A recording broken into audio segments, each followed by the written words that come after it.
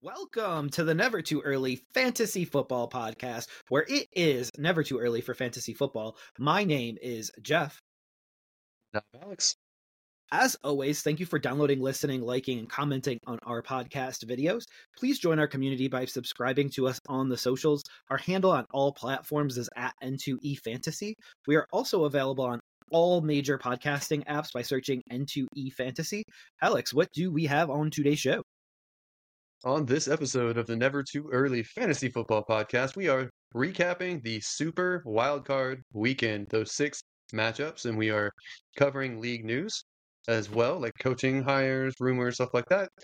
We are also going to preview the Divisional playoff weekend round and give our predictions. So let's get started with the Wildcard weekend recap. So we are going to just discuss the Ravens and 49ers were on bye as number 1 seeds of their respective conferences. Jeff, the home team seemed to have won quite a bit this week. 5 out of the 6 games, the home team won. The first one being the Texans, which was a surprise for most people. Not for me. I picked this one correct. I know part of it was a bit in my heart, but I got this one right. They won 45-14. What were your takeaways on this game, Jeff? So I think first and foremost, I want to say this week had a ton of blowouts. Like, I know some of the scores are going to look closer than they were, but the teams, every game in this, I think had a blowout except for one game, which I believe was the game of the week. I said it was the game of the week going into it. We'll get to that a little bit later. I do want to say that I went 6 for 6 in my picks this week. That's actually incorrect. I actually went 1-5.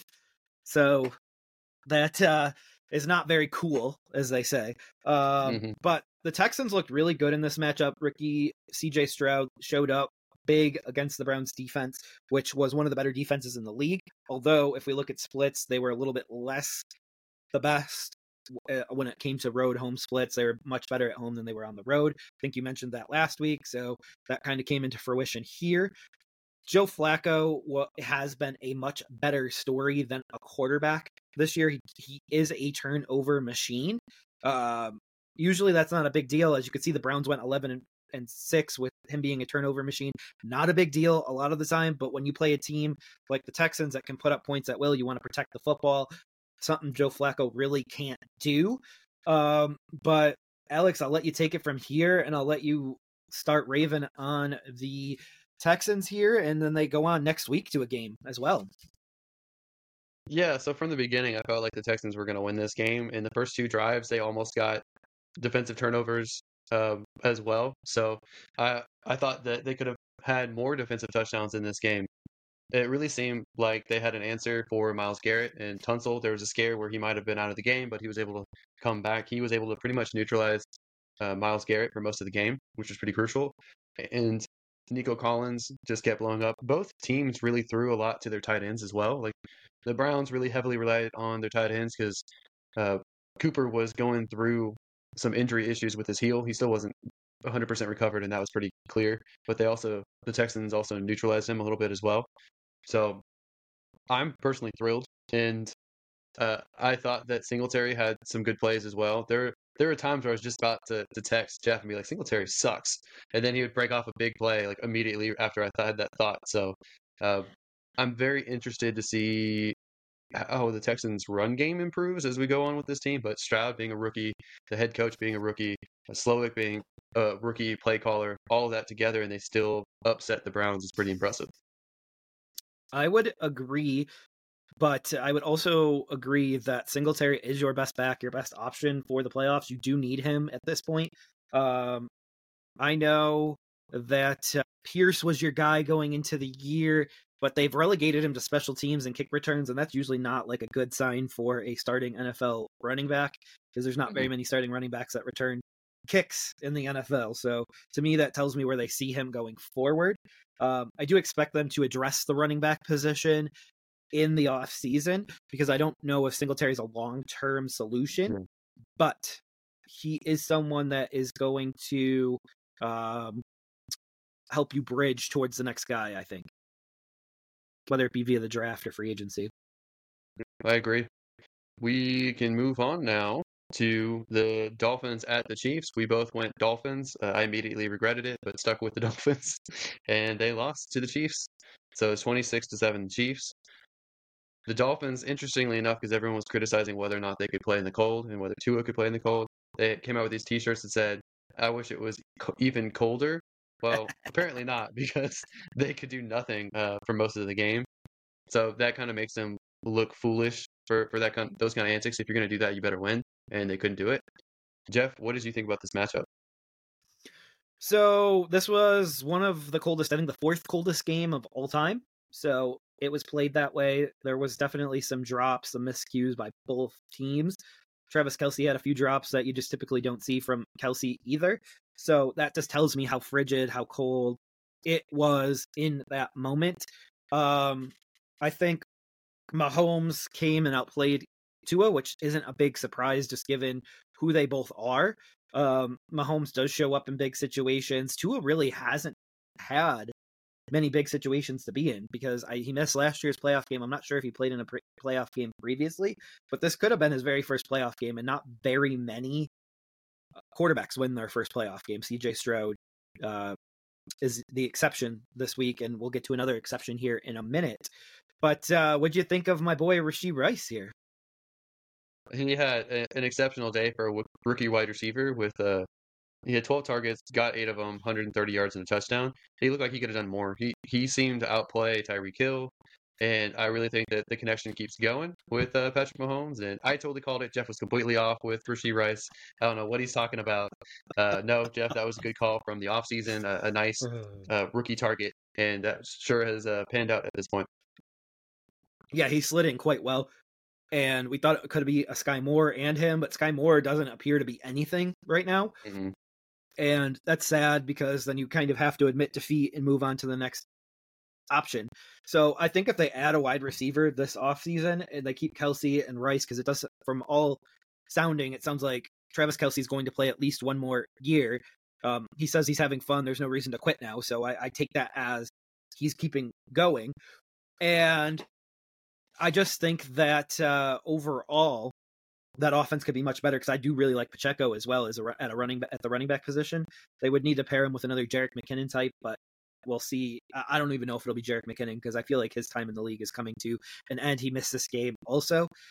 As we just mentioned, Justin Watson was the name that kept coming up a few times on drives, but he's not a guy that's going to be like an every week starter for Kansas City. So all their other pass catching options really disappointed. Kelce did okay, but I firmly believe, and I'll stick to this, I firmly believe that Kelce's been dealing with his knee injury all year. That was a pretty bad injury before that first game, and that made him miss the first game of the season. So hopefully during the offseason, he can get fully healthy and get back to his TE1 season.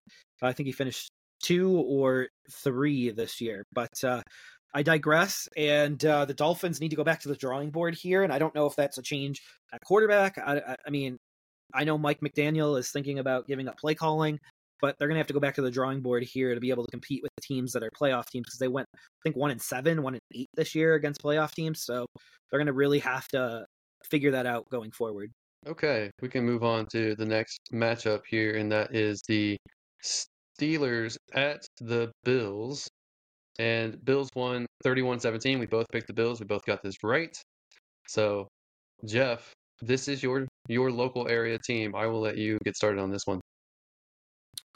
Oh, so this game here got moved to Monday afternoon, which doesn't happen very often for playoff games. The Bills got over a foot of snow. They called on fans to shovel out the stadium. This is completely normal for upstate New York, Western New York. Very, very, very normal. So I know the rest of the country is looking at us like, what the heck? Why not move the game? No, this is stuff that we're all used to. This is what we're used to in our late December, early January games. So I know we had a little bit of a warmer winter so far. This is nothing to us. We just need to clear the snow and we'll get places. So the issue was the mass amount of snow falling just before the game and people traveling in. Like, they didn't want people traveling in. Once the snow was cleared, everyone could come in. Everything's good. I don't know if you saw the stadium. The stadium was packed full of snow. Fans were throwing the snow. Like, they're just making the best out of a bad situation and like a not fun 3-hour sitting or standing situation. I saw people plowing through snow with their legs to go to their seats. And it was just like it's a lot of fun to watch that. Like, It was so bad that the parking lot was so bad that they offered a free complimentary shuttle from a local mall to the Bills game. So we were well aware of our contingency options.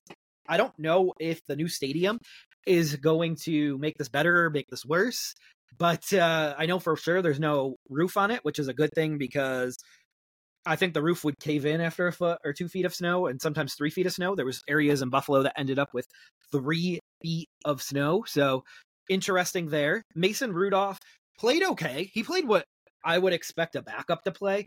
I don't think he should be out of this league at all. I don't think he should be one of the 32 starters. I think he should be one of the 32 backups, though, in the NFL going forward, because I think Mason Rudolph has done enough to be a clipboard holder for the next 10 years if he wants to be a clipboard holder for the next 10 years. And I don't know what the Steelers do with Kenny Pickett. I don't know what the Steelers do with Mike Tomlin. There's rumors that Mike Tomlin might just walk away, take a year off, and go coach again, but they would have to trade him. They would have to find a place for him.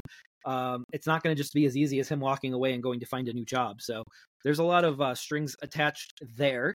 Josh Allen put the team on his back. He literally went from, I think the announcer said, Clark Kent to Superman. He ran 52 yards for a touchdown, and most quarterbacks, as they mentioned on the broadcast, would have went down or slid. And no, Josh Allen just plowed through dudes and all of a sudden ended up with a 52-yard touchdown. The Steelers running back struggled in this one, but that is to be expected considering it's Mason Rudolph starting. Probably can put an extra guy in the box and just make sure that the running back doesn't beat them. And I'll let you get kicked off with Alex's referee corner that we have dubbed here because you love to comment on what the referees do. I thought there was bad calls on both sides, and I don't think that you can really say that referees cost one side or the other a game. Like, yes, Bills defenders kept holding Steelers wide receivers, but there was a Bills fumble recovery that didn't count that should have earlier on in the game. There's just a lot of messiness from the refs, and I really wish that they would fix it, but ultimately I don't think there was enough to change the outcome. So it just seems like a sore loser complaining, and this is coming from me who would like to find any reason to tear into the refs. Yeah, and I think Pickens is going to have to mature a lot in order to stick around in this league. He doesn't even seem like a guy that deserves a second contract right now, because these are things that provide distraction for your team. He's going to get fined for this. Like, he deserves to get fined for this. Just like Mahomes earlier in the season got fined, he deserved to get fined for that too. Like, it was a blatant call that he believes the refs were wrong on, and they weren't. So I just feel like Pickens can't do that. There was a call where Freiermuth fumbled that the Bills clearly recovered, and I didn't really see a definitive area where the ball hit someone that was out of bounds. Should have been Buffalo football right there, but the rest didn't even explain why it was still Pittsburgh's football. They just said the call stands. So it just seemed like both teams could have had more calls, but do we really want to watch the refs throw flags during a playoff game left and right? I think just like in basketball, they let players play more physical in the postseason. I think they let players play more physical within reason in the postseason in the NFL as well. And I know you know me very well. Last year, James Bradbury wore the wrong color gloves. If he would have wore colored gloves that matched the jersey of the Chiefs, I don't think he gets called for that. And I think Philly probably wins that game. So I think details matter when you get to this point, and I don't think refs are looking for reasons to throw flags at this point. So there are a couple things that spark my memory now. So I agree that the Bills should have gotten that fumble recovery. Like, that to me was pretty obvious. But I think from their perspective, it probably was inconclusive, but they should have said that instead of just saying call stands. There was a hit on Josh Allen where I felt like Miles Jack already lowered his shoulder before Josh Allen slid, and they called it roughing, and I don't think it should have been. But on that same play, they also washed it out, I believe, with a holding call, and I don't necessarily think that should have been a holding call. So it's like bad officiating, but at the same time, it had no real change on the outcome of the game. Right, and that's, I mean, just watching the Josh Allen play where he got hit in fast motion, like almost always you're going to want to flag that for the quarterback. But yeah, I just I don't know what Miles Jack is expected to do in that situation, but like obviously you don't want Josh Allen to get injured on a play where he's sliding. So it's a fine line right now. Yeah. And we'll get to a hit later in the games this week that like made me cringe. That a pass catcher caught the ball and he got hit low, and I think he tore his ACL on the play. But we'll get to that a little bit later. I know exactly what you're talking about, but I think the next one on our slate here is the Packers at the Cowboys. You went Cowboys, which was what most people went with. I went with Packers. The Packers absolutely humiliated the Cowboys at home. It was the lone home team that lost out of all 6 of these matchups. Man, I think that Jordan Love completely outdueled 8-year vet Dak Prescott, and I know that Dak played pretty decently for some of this game, but the difference between them was very stark. Another difference to me, Aaron Jones completely dominated from the backfield in this matchup, and the Cowboys just don't have a run game. Like Pollard is not a premier back. He's not a primary back. He's not a starter, in my opinion. I think he's a rotational guy, and they have not been able to get a ground game going. That would help Dak Prescott if they could get a ground game going and wear out the clock and eat up time of possession. But for the Packers, better coaching. I think that better quarterback play. I think that their team is more balanced. All of their young guys seem like they're hits, like almost every single one of them. And that blows my mind that they could draft that well or coach them up that well. And I think that the defense did just enough for the Packers.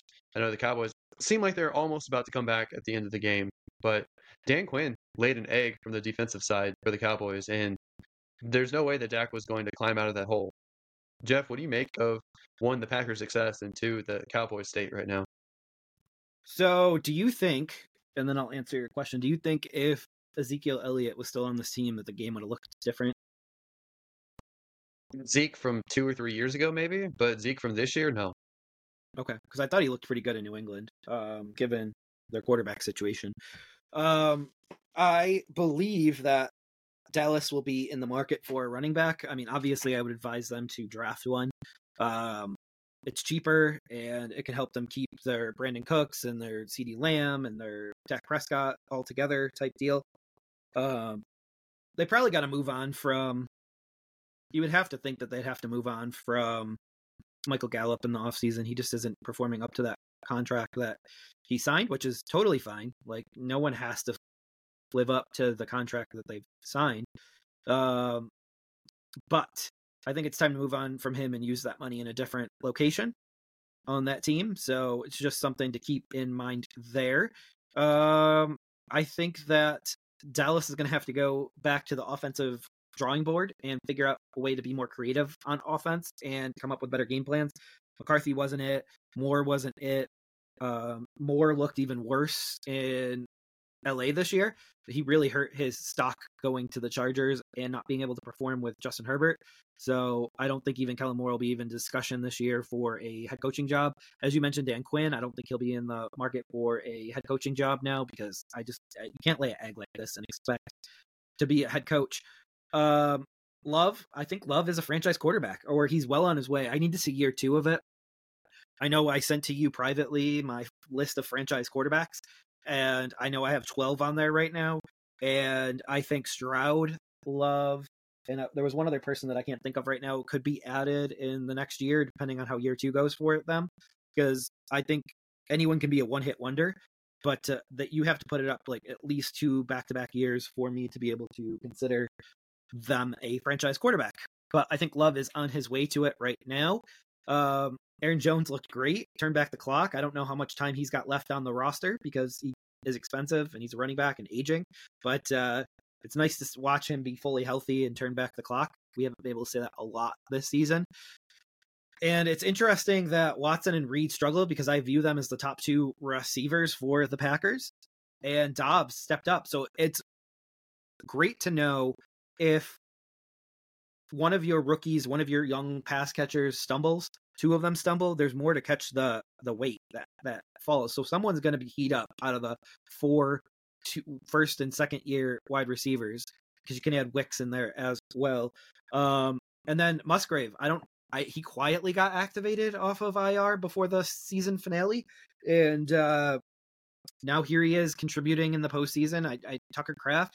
I think Tucker Kraft grew because he had to be the tight end 1 when Musgrave was out. Like, I feel like the perfect storm of 6 pass catchers plus Aaron Jones for the Packers. Someone's going to catch the ball. I don't know if you saw Jordan Love's stats coming out of half, but he had completed to multiple different receivers, like 7, 8, 9, somewhere in there. So like it's not like it's just one pass catcher making these catches, making the plays. If someone's struggling, you can move on to the next until you find someone that can heat up on the afternoon. That's a big advantage. But obviously you'll be only able to keep them together for maximum of 3 years before you have to start paying individuals. But I'll let you take the question here. What do you have next on the docket for the Cowboys here? I think they have to move on from Mike McCarthy. I don't think he's the answer at head coach. So I think that they're going to have to look at someone else. I'm still waiting for the news to break that he's fired because I expect it. I think they're probably stuck with Dak Prescott because he's got a $59 million cap, basically a $60 million cap number next year, which it can be restructured to save almost $22 million, which is crucial because they're already $16 million over the cap for next year. They're going to have to do a lot of restructures, potentially cuts. I don't know that I would commit to Dak right now. I think I would probably give him another season. The downside is in Dak's contract, they are not allowed to use the franchise tag in 2025 on him. So you run the risk that you could lose him. But if I'm Jerry Jones, I think I would be able to convince him to stay if he has another phenomenal 2024. I wouldn't want to commit to him. We'll see what they do. I don't know if you can really get out of that. I know that they traded for Trey Lance, but Trey Lance hasn't played at all this year for the Cowboys, and it hasn't looked good for the 49ers when he played, so I don't know if I would trust that. Obviously, they need to improve the run game. I would bring in Derrick Henry, someone like that from free agency, if that's the route you go, or you look for a physical runner in the draft. It's a lot cheaper. Dan Quinn's probably gone as well. Maybe they'll retain him and hope that he's better going forward, but I think Dallas is going to get stuck in purgatory unless something changes. Yeah, and let's say if they restructure Dak, they have to extend him because that $22 million has to go somewhere that you just mentioned. Mm-hmm. And if there's no years after that, then that's just dead cap next year. So then there's no restructuring it if he's not on the roster. So that's straight dead cap. So I think they have to extend him. I don't think they have an option. Yeah, hopefully they can get the guaranteed money down, but if not, then they're going to be stuck. I mean, they're over a barrel. Yeah. When they're over a barrel, it's going to be really hard for them to be able to move on from him and to keep the guarantees down because he's someone that could be like, well, no, I'll just stick with my contract the way it is now then. Yeah, but if that's the route that they go, then they need to improve at running back. They need to improve on other receiving options because I don't think Brandon Cooks is it. Okay. I mean, okay, but he's getting paid a lot of money. I don't think Gallup finally had a good game this last game, but I don't think he looked good throughout the season. Like I would want to shed those contracts if I could. I just don't think that Brandon Cooks, they probably wouldn't be able to shed that much, so they might be stuck with him. Yeah, so Michael Gallup brings a cap hit of 13 million next season, so I don't think he's worth it. Brandon Cooks, I think, brings like an $18 or $19 million cap hit, if I'm not mistaken. So I agree. They're going to have to get those down or get them off the books completely, and we'll see what they do there. Actually, his cap hit is only $10 million next year, Brandon Cooks, with a $6 million dead cap if they cut him. I think 10's worth keeping him. I agree. So maybe you don't get rid of Brandon Cooks. Maybe you just leave him around and draft a rookie receiver. Well, I know you like Jalen Tolbert, but I don't think he's it either.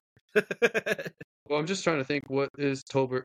Is Tolbert still on the team? Yeah, he's only costing them $1.4 million. I would absolutely roll with him. He's cheaper than Luke Schoonmaker's contract. Keep him, but I don't think you can depend on him to pick up snaps just yet. I got to see it first at this point because he's entering year 3 and I haven't seen it yet. So, I mean that's fair, but again, it used to be 3 years for a wide receiver to break out, and we've been spoiled last 2 or 3 years with a lot of rookies showing up or a lot of second-year guys showing up, but it usually is year 3. Yeah, and a lot of times teams are ready to move on from somebody by year 3. So True, like Tony. Yep. So it's just a different paced environment now. But anything else on this game before we head over to potentially the game of the postseason? Like, I don't know if a game will hit a storyline better than this. Now let's go ahead and move on to the best game of the week, Jeff. And that was the Rams at the Lions. You went Rams, I went Lions, but it was a super, super close game. 24-23. Stafford versus Goff. These teams traded and swapped quarterbacks just a couple years ago. Jeff, what did you make of this matchup and this whole storyline? Well, as you had mentioned during the game, we almost got a Carson Wentz sighting too, and he went number 2 to Goff, and they would be on the team that Goff got selected at number 1 on. So it would have just been another storyline there. Puka Nacua, I don't even know where to rank him for next year because Kupp is going to be fully healthy and opposite of him on this offense. So I don't know if they're going to rotate games and who's dominant, but Puka Nacua is the real deal at wide receiver. And another reason why I am down on Jalen Tolbert, as we had just mentioned, because Puka Nacua out of the 5th round produces right off the bat. But I think these teams are very, very, very, very evenly matched. And I know that might surprise you because I think you thought going into the season that Detroit was much more talented than the Rams. But it does look like the Rams are just as talented as the Lions because they do draft very well. But as we saw here, Detroit's offense showed up, but their defense kind of won the game in the second half. Would you like to elaborate on that or any other points that I might have missed for this game? So, I mean, you said that they're pretty close together, and I think now that they are in the offseason, I didn't think the Rams were going to be able to bounce back as quickly. I don't think anyone expected Puka Nacua to almost lead the league in receiving. So that is something that's different. I do think that Detroit is 2 games better at a minimum, and it should have been 3 games because they should have won against Dallas in the regular season.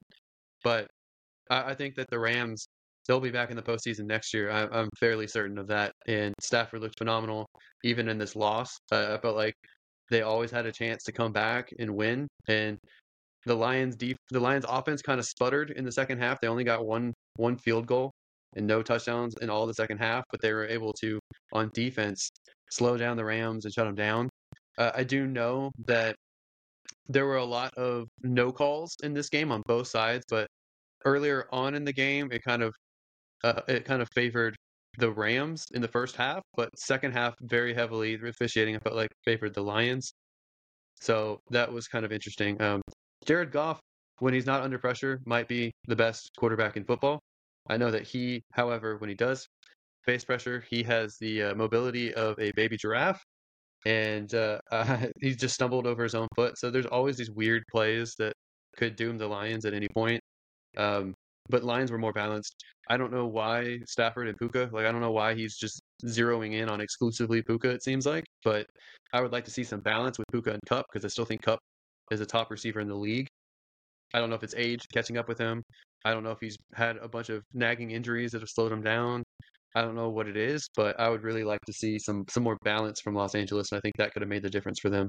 Yeah, I really agree with that. And I'm just starting to do ranks and projections for next year, and I have no idea where Kyron Williams is going to end up for me. I don't know if this is a 1-year hit wonder, and we'll see if Zach Evans takes over in the back. They draft another rookie running. I don't know what is going to happen in the backfield there, and I am going to have to start making decisions kind of early because guess what? It's never too early to start ranking and projecting and all that good stuff. But this game was really fun. I watched every single snap of it till the end. I watched every single snap of pretty much every game this year, except for this last game that we're going to watch here, because I did turn it off with a few minutes left once I realized that it was over and I could go to bed before work the next day. But we'll let you get kicked off with that matchup, Alex, here, because you won again. Yeah, Jeff and I had the opposite in our predictions this week. I went 5-1. He went 1-5. You should have copied me a little bit more, Jeff. If I just went the Chiefs, I would have had the perfect 6, and still feeling that regrets. But Eagles at Bucks. I went Bucks. You went Eagles. Eagles were just a mess, man. It seemed like the Eagles just wanted to lose this one. They did 9-32. It was a lot of these games were close in the first quarter, close in the first half, and then second half just completely goes off the rails. The Eagles just look bad all the way through. Their rookie offensive coordinator is terrible. Their defense, Matt Patricia, should no longer be a coach in the NFL. He should be banned for life because he is terrible at calling defensive plays. They couldn't get anything organized. They looked sloppy. They looked demoralized. They looked like they didn't even want to be there. And Tampa, who they had a lot of drops in this matchup, they still played way better. And Baker would almost have been perfect in this matchup if there wasn't like 7, 8 drops from his wide receivers and tight ends. So he went 22 for 36. It could have been 30 for 36. And he had 337 yards, 3 touchdowns, 0 turnovers. I thought Rashad White had a decent game, but he suffered from a few drops in this matchup. Cade Otton is turning into a tight end 1 in fantasy. I think he's going to be a tight end 1 next year. And I don't know what to do about Jalen Hurts. I don't know if Jalen Hurts was only good because Shane Steichen was there in Philadelphia or what. And with them being so miserable, I don't know if DeAndre Swift is returning. I don't know what's going to happen with the Eagles at all. Devontae Smith was the only reason that they had some fight in the first half. He had 148 yards on 8 receptions.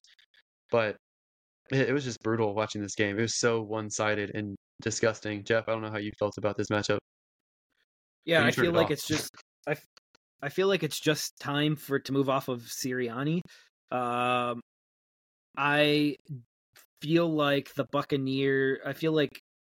Buccaneers didn't win this matchup as much as the Eagles lost it. 9 points is embarrassing. Also giving up 2 on the safety, which made it a 9-point game instead of a 7-point game, which was a big difference that late in the ball game. Jalen Hurts just didn't look good without Steichen. I don't know if that's a Steichen thing or if Hurts has been hurt all year or if it's a combination of the two. Something's going on there. Sirianni and McCarthy have to be on the hot seat after their performances this weekend and Monday. But I think that the Buccaneers might be pretty easy for the Lions next week. And we'll get to that matchup a little bit later, but I know a lot of people are going to be seeing the effort that the Buccaneers put in here at home and really consider moving them up and on because the Lions struggled with the Rams, and I think the Rams might be better than the Eagles right now in this current present day. Like, I don't know many teams that would be worse than the Eagles in the playoffs right now. So they've went 2-5 since Sirianni beat the Chiefs, which seemed like his Super Bowl this year. And now here we are, and they are going home. And yeah, it's really sad because this team had a lot of potential to go a lot further. But as you know, we can never just sit on potential and believe that potential will move you to the Super Bowl. Okay. And we can now move on to just some league news real quick, and then we'll dive into our predictions for the divisional weekend. Let's get started on the big news, the Patriots. The Patriots let Bill Belichick go after 24 years. They are moving on to Gerard Mayo, who was the middle linebacker there and was drafted in 2008. The one good year that they drafted in the first round, I feel like, for the entire time Belichick was there. He's kind of similar. He's being compared a lot to D'Amico Ryans right now, but I think he's got like an opposite personality. He's a much more serious person. Out of all defensive players who become coordinators and coaches, I think linebackers are typically the ones that, in my opinion, have the best success rate of late. So it could be something that could work, but it's more of like a status quo change. I don't know if it's necessarily going to make the Patriots competitive. So it's questionable that they didn't even interview anybody else or think about switching it up. But Jeff, how do you feel about Belichick being gone? How do you feel about Gerard Mayo taking over? I can't believe it was in Gerard Mayo's contract that he became the next head coach of the Patriots, but it does appear that is the case. I hope it's not the media making something up or making something more than it actually was. Don't like it. It's the first of the 8 current coaching positions that are open, head coaching positions, and the first one that's filled. It's kind of filled with a surprise candidate, one that I don't think any other team would look into hiring this year. So interesting that they're like, we need to scoop this guy off right now before he interviews or goes elsewhere. So must have been written in his contract. Does look like Bill Belichick will go on to coach somewhere else. This cycle is really important for him because he is up there in age.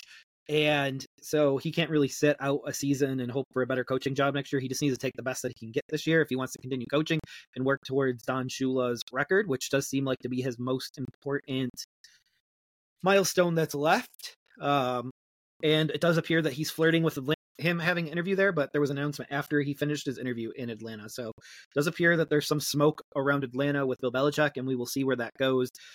moving forward. All right, so we can move on to the next surprising coaching move on this year, and that's Pete Carroll. The Seahawks move him over to a non-coaching role, but from everything that he said in the press conference and everything that he said afterwards, it does seem like he wants to continue coaching, and does seem that he fought to continue coaching in Seattle, but the owner decided to move in a different direction. So he could continue coaching somewhere else. And the most logical position, and everyone keeps tying him to this position, is actually Carolina.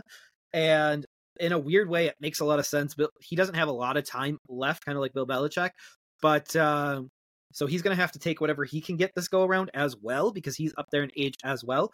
And Pete Carroll going to Carolina could bring a grown up to the table and really help David Tepper learn how to run a football organization with a experienced veteran coach, winning coach like Pete Carroll, because I believe they had a winning record this year. Were they 8-9? They're pretty close to 500 regardless. So he's consistent. He consistently wins regardless of what talent that he has around him. You know how I feel about Geno Smith. I feel like he's a bottom 10 quarterback in the league, and Pete Carroll was able to pull out 2 decent seasons with Geno Smith after Russell Wilson, and he was able to move on from Russell Wilson at the right time. So I do believe that he's a really good football mind still. What are your thoughts on Pete Carroll being moved on by the Seahawks? I'm not sure that he's should be considered a good football mind right now. I think he's more of he gets everyone pepped up. He's very encouraging. He's very positive, and I think that if you have a good team, but just the environment has been so dreadful and downcast, I think he's the guy that should come in and get everyone energized again. He usually can identify really good coordinators, and he usually brings in those guys as good football minds, in my opinion. The other issues with him is he's a little bit too loyal. I know you don't like Geno, but he's stuck with Geno. He always seems to think that whatever team he has is just one tweak away from being a Super Bowl contender. So kind of a little hubris there. He's never really had a top offensive line. I think maybe once, but it's always kind of been a little bit of a mess. You guys, Carolina, have a really bad offensive line, so I'm concerned that if he gets hired, that would never get fixed. So that would be one concern. Other than that, I think he really needs to go to a team that's already put together, but just hasn't been able to get over the hump. Same thing with Belichick. I think Belichick needs to go somewhere that needs discipline. Pete needs to go somewhere where they need they'll change in tune. We'll see. We will see. And he hasn't interviewed anywhere that we know of yet. But as you had mentioned, with culture change and stuff like that with Pete Carroll, Carolina really does need that at this exact moment. And even if it's like a 2-year, 3-year plan to like get them on the right track, let's do it and groom the next head coach as well. I really think you guys need a Canales or Callahan from the Bengals. If you can swing Ben Johnson, go for it. But I think that's going to be difficult. But you guys definitely need more of an offensive mind, in my opinion. What about Slowick? I think he should stay in season in Houston. I think he should get a little seasoning under him. I don't think he should go anywhere. I don't like that he's coaching himself into head coaching conversations because he's overperforming, and I don't like it. I don't like it at all. Yeah, I think it would be a mistake to hire him because he hasn't had to come up with a second pitch yet when people figure out what he's doing. And I think that's really important for someone to become a head coach, is they need to be able to make adjustments on the fly. And right now he's got an unknown in CJ Stroud, and he's hitting the league by storm. And we need to see when defenses make adjustments to Stroud what he exactly does. And I think that would define whether or not he's ready for a head coaching position or not. Yeah, and I think that some other head coaching hot seats out there. So I think Mike McCarthy and also Sirianni, those are the 2 big ones right now that even though they made the playoffs, they might be gone. Do you think anyone else? It, actually, too. Yeah. Well, so your boy Mike McDaniels, news blurb just came out that he might be considering stepping down from play call duties. So which is fine. That would be interesting. Yeah, which is fine. They need to throw an extra wrinkle into this offense now, but obviously it would be off of his offensive tree, so they would kind of keep some of the same schemes. They probably throw a few new wrinkles into it as well. So, but I do like him as a regular season coach. Like, you don't get to the playoffs and in conversation for the number 2 seed in the AFC very lightly. I mean, he's great. I think so far, 2 for 2 hits so far. I mean, we'll see. I mean, at what point would you start getting frustrated if you're the owner of Miami? Well, this was Tua's first playoff game, as we had mentioned, and a lot of quarterbacks don't win their very first playoff game. If you remember last year, he had Skylar Thompson put up 30 points on the Bills in a playoff game. So I just think that where the Bills are this year and versus last year, I think that's a big difference. But I also think that just shows how good of a coach that he is. And if you're an owner, I don't think you could expect Tomlin to do that much better with Rudolph than he did yesterday. And I don't think you can expect McDaniel to do better than he did with Skylar Thompson last year than he did. So I think it was a disappointment, but it was also Tua's first playoff appearance as well. I think they'll be back, but maybe it's time to move on from Tua as well. Like maybe Tua is just not it for a cold weather quarterback. And maybe if this game was in Miami and they had the 2 seed, this would have been a different answer in an environment. Yeah, I just think it's really weird to me that Miami's in the same division with 3 really, really cold weather teams like the Jets, Pats, Buffalo. Like that doesn't make sense to me. And if you play those teams every year, you better be able to play in the cold because it's going to happen. So it doesn't make sense like that they would realign teams differently if they could do it all over from scratch now. But obviously that may come. NFC, AFC. If they ever move a team permanently over to London or to Europe or to Mexico, I'm sure they will. Because they'll have to. But honestly, I would love to see them get rid of divisions, but I don't think they'll ever do that. I think just going to a conference would be an interesting way to kind of spice things up and move things on, but you would lose some rivals that are there. But I don't think outside of Pittsburgh and Baltimore that I can think of a ton of rivals that I go out of my way to see that as a rival game. Maybe Dallas and Philly, but I don't go out of my way to see a lot of rival games, is what I'm saying. Well, I mean, Philly and New York, they could still be in the same division. So, yeah. But outside of that, I mean, it looks like the Saints are canning their offensive coordinator, Pete Carmichael. So, wow. Yep. And they've been rumored for weeks now that they're interested in bringing in Gruden in some capacity. And then there's the Joe Brady connection as well, because Joe's not the permanent OC with the Bills right now. He's the interim OC. So those are 2 guys that they could be interested in to revive their offense. Yeah, they could be interested in Joe Brady all they want, but Joe Brady's going to be offered this permanent OC job in Buffalo because it's been night and day since he's taken over from Ken Dorsey. And if you're Joe Brady, do I want to coach Derek Carr or do I want to coach Josh Allen? And I feel like Josh Allen is his path to a head coaching gig, whereas Derek Carr might tank that. So I just feel like Joe Brady, being smart, would stick with the better of the 2 quarterbacks and really coach him up because he's actually shown Josh Allen as an improvement since he's taken over. So he could take some credit for what Dorsey screwed up and he fixed. So yeah, I agree. I just think it's going to be weird when John Gruden comes in as an OC. I think it's a great move, though, because I think he has a great connection and great relationship with Derek Carr. I just think that makes them maybe the favorites going into next year because I just feel like Derek Carr getting a little more comfort. I don't know if you looked at Derek Carr's stats from this year, but his stats were pretty darn good. And if he can improve on that and gain some chemistry on that, and he missed Michael Thomas all of the year, so he didn't really have a number 2 opposite Chris Olave, like one that I really liked or one that I liked consistently, like Raheem Shaheed's your once or twice a game down the field guy. A.T. Perry's a young guy, but he actually showed some stuff later in the season, so he might be someone that takes over that number 2 next year. But I really like Gruden to the Saints. Like that makes so much sense to me. I think he deserves another opportunity. Do I like his emails that he wrote that once upon a time? Nope. But do I think other people have done worse and gotten away with it? Yep. And I think this can make that lawsuit with the NFL go away as well. Because it's really hard to work for the NFL and sue them at the same time. Yeah.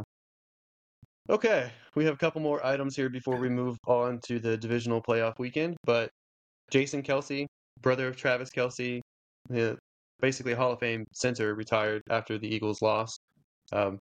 I wish that he had another Super Bowl run in him, but I'm glad that he can determine his own time and not wait to be taken out in a stretcher, because that's not the way anyone wants to go out. So good for him, and I think he's made a decent amount of money, and I think that he's a shoo-in for Hall of Fame. Yeah, he's awesome, and glad that he got to walk away, and it seems like the right time to walk away for him. This team does not seem to be heading in a good direction right now, so it's time. And I think getting rid of him and just having Hurts, I think that hurts the tush push. Like I think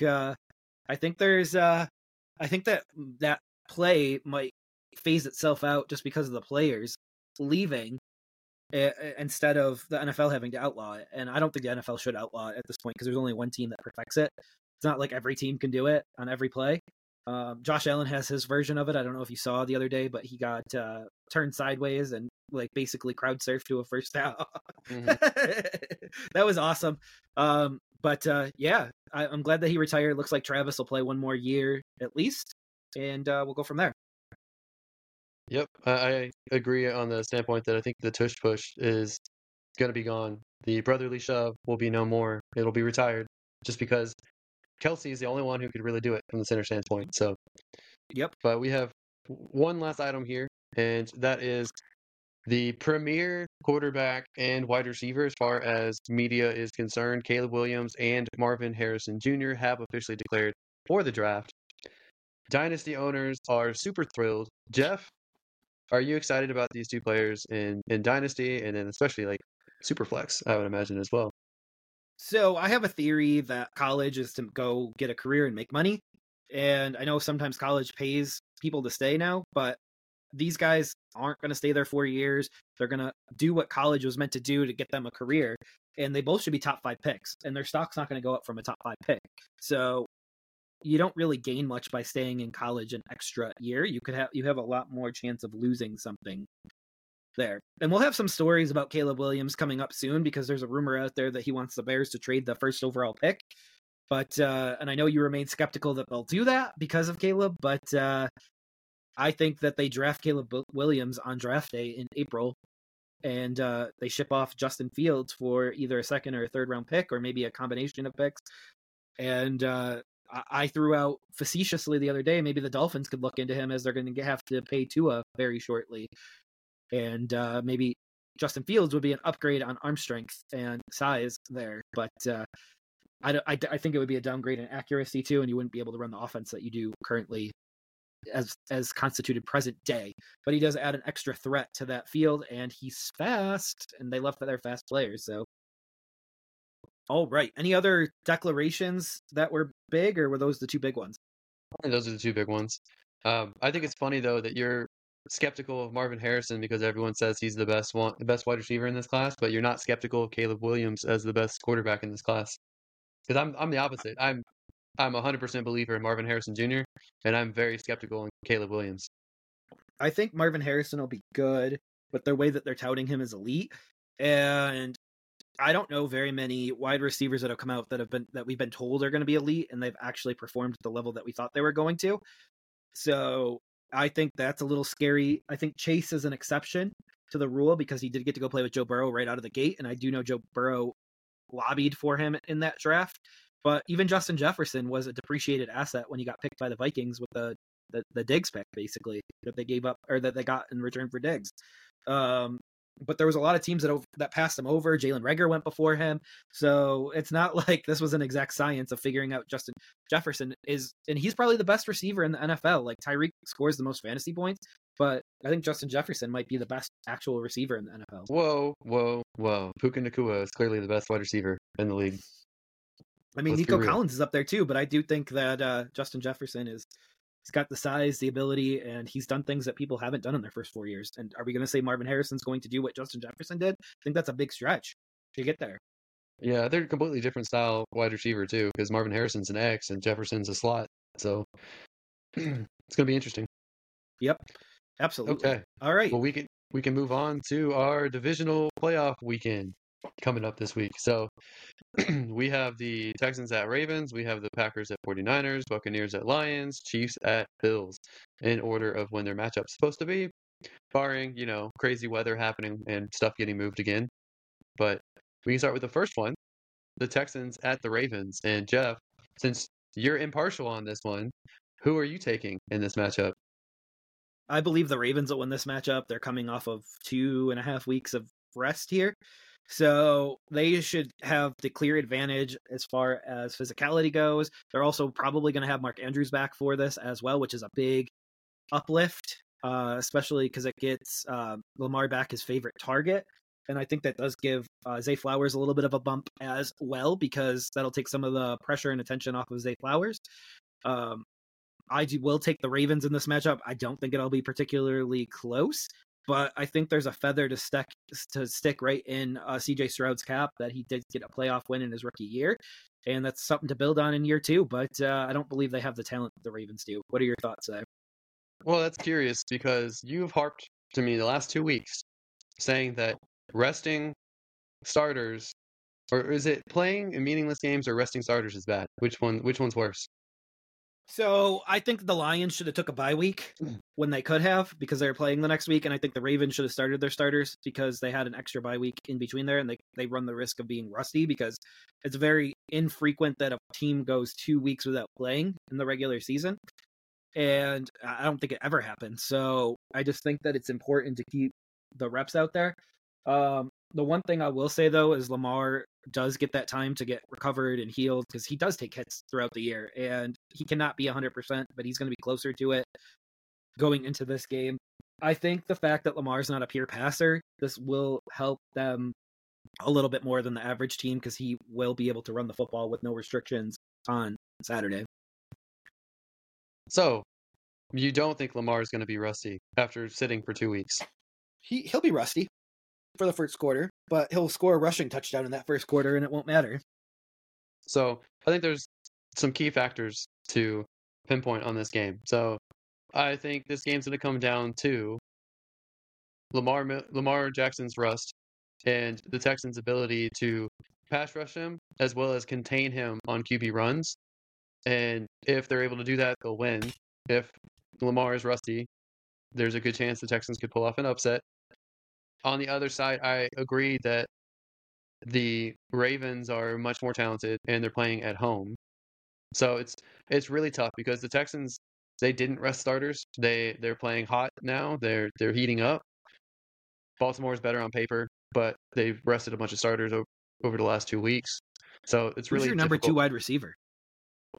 Our number 2, I'm sure it's Dalton Schultz. He's a tight end. Who's your number 2 wide receiver? Brevin Jordan. He's also a tight end. That's the problem. So if you had Tank Dell in this game, I would give it a little closer to the Texans because I think he just adds an additional element to this offense. But to have Nico Collins and to stop the run, it's not as hard as we would like it to be for the Ravens. Yeah, but outside of Flowers, I don't really fear OBJ. I don't really fear Bateman. I think at this point, an injured Mark Andrews is on par with an injured Schultz. So I think it's very close. I'm having a hard time I think the Ravens picking. likely have better passing options. I don't know, I would really have liked to see Tank Dell versus Flowers because some of their play style is very similar, and I would really like to see that. But just think it adds a different element that you're missing. I'm going to have to pick the Ravens. I really wanted to find a way to pick the Texans, but I honestly, preseason, I didn't expect them to make it this far, so it's already a win in my book. So we don't need this. And besides, the Super Bowl logo had purple in it, and the Ravens are the only purple team left, so it can't be the Texans. All right. So we can move on to the Packers at the 49ers. And the 49ers coming off of 2 weeks of rest as well. But I do believe this will be that one scenario where CMC is going to come out healthy in this game, where if he played 2 weeks ago, that may not have been the case because he was actually nursing an injury then. So I think that 2 weeks off really help him. I'm not sure what that's going to do for Brock Purdy, but having a well-rested, able to run CMC is going to go a long way in this matchup. I think the Packers are still too young to go to Candlestick. I know it's not called Candlestick anymore, and win the matchup, but go to San Francisco and win the matchup. I think the 49ers win this matchup pretty easily as well. I almost want to go for the upset on this one. I think it's possible, but I'm going to go 49ers in this one as well. You might hit the under for the betting because right now it's showing 9.5, but as far as actual outright pick 'em, I have to go 49ers. Yeah, I just think the Packers are too young, and I don't see it. I didn't see it last week either, so it's very possible, but I think the 49ers are the most talented team left in this postseason, and I feel like that's going to be a hard match for the young Packers. All right, I agree on that one. Moving on to the Buccaneers at the Lions. This is one of your sentimental favorites, so I'll let you take it first, Alex. So I don't know about sentimental favorites, but I think that this is the team that the Lions can probably beat easiest of all the playoff teams, and I like the Buccaneers to an extent, but I think the Lions are going to win this game. I think that they're the better team all around. They're playing at home. I think that it's going to be hard for Tampa to get pressure on Goff, and that's really the only thing that can slow down the Lions is if Goff feels some pressure. So I got Detroit in this one, and I think that they will be going on to the NFC Championship. Yeah, me too. And I'll take the Lions in this matchup for all the reasons that you said. I just feel like playing in Detroit right now, there's just a ton of electricity in that city. This will be the last game in Detroit, most likely. So unless they play the Packers, their rival in Detroit and for the conference championship. But yeah, I think this might be the Lions' last win of the season, but a good win at that.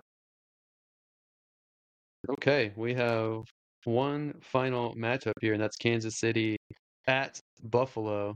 Jeff, does your local Buffalo Bills defeat the reigning Super Bowl champions? So I think the Bills do win this matchup, and I think the reason for them winning this matchup will be the offense. And I think their offense is just clicking on a different cylinder than the Chiefs are right now. And I think their defenses are very comparable overall. So I believe that the Bills will win this just because their offense is performing at a much higher level at this exact moment in the season.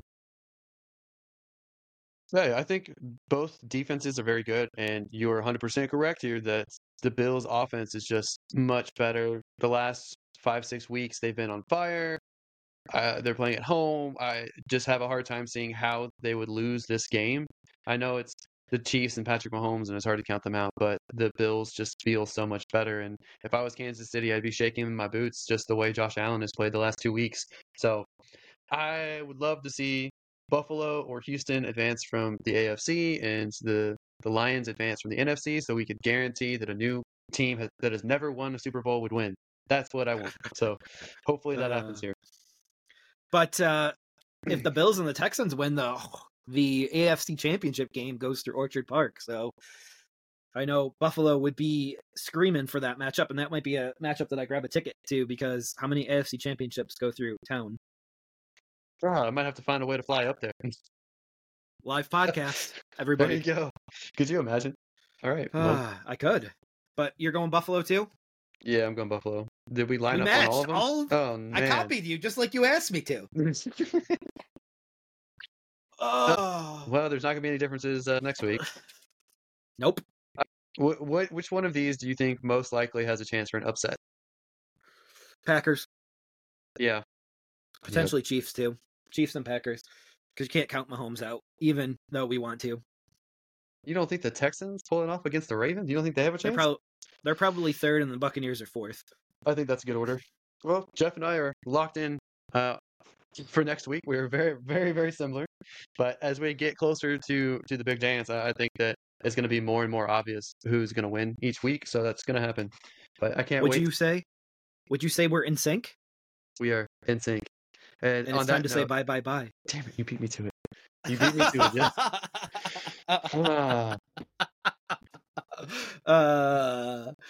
Great minds think alike.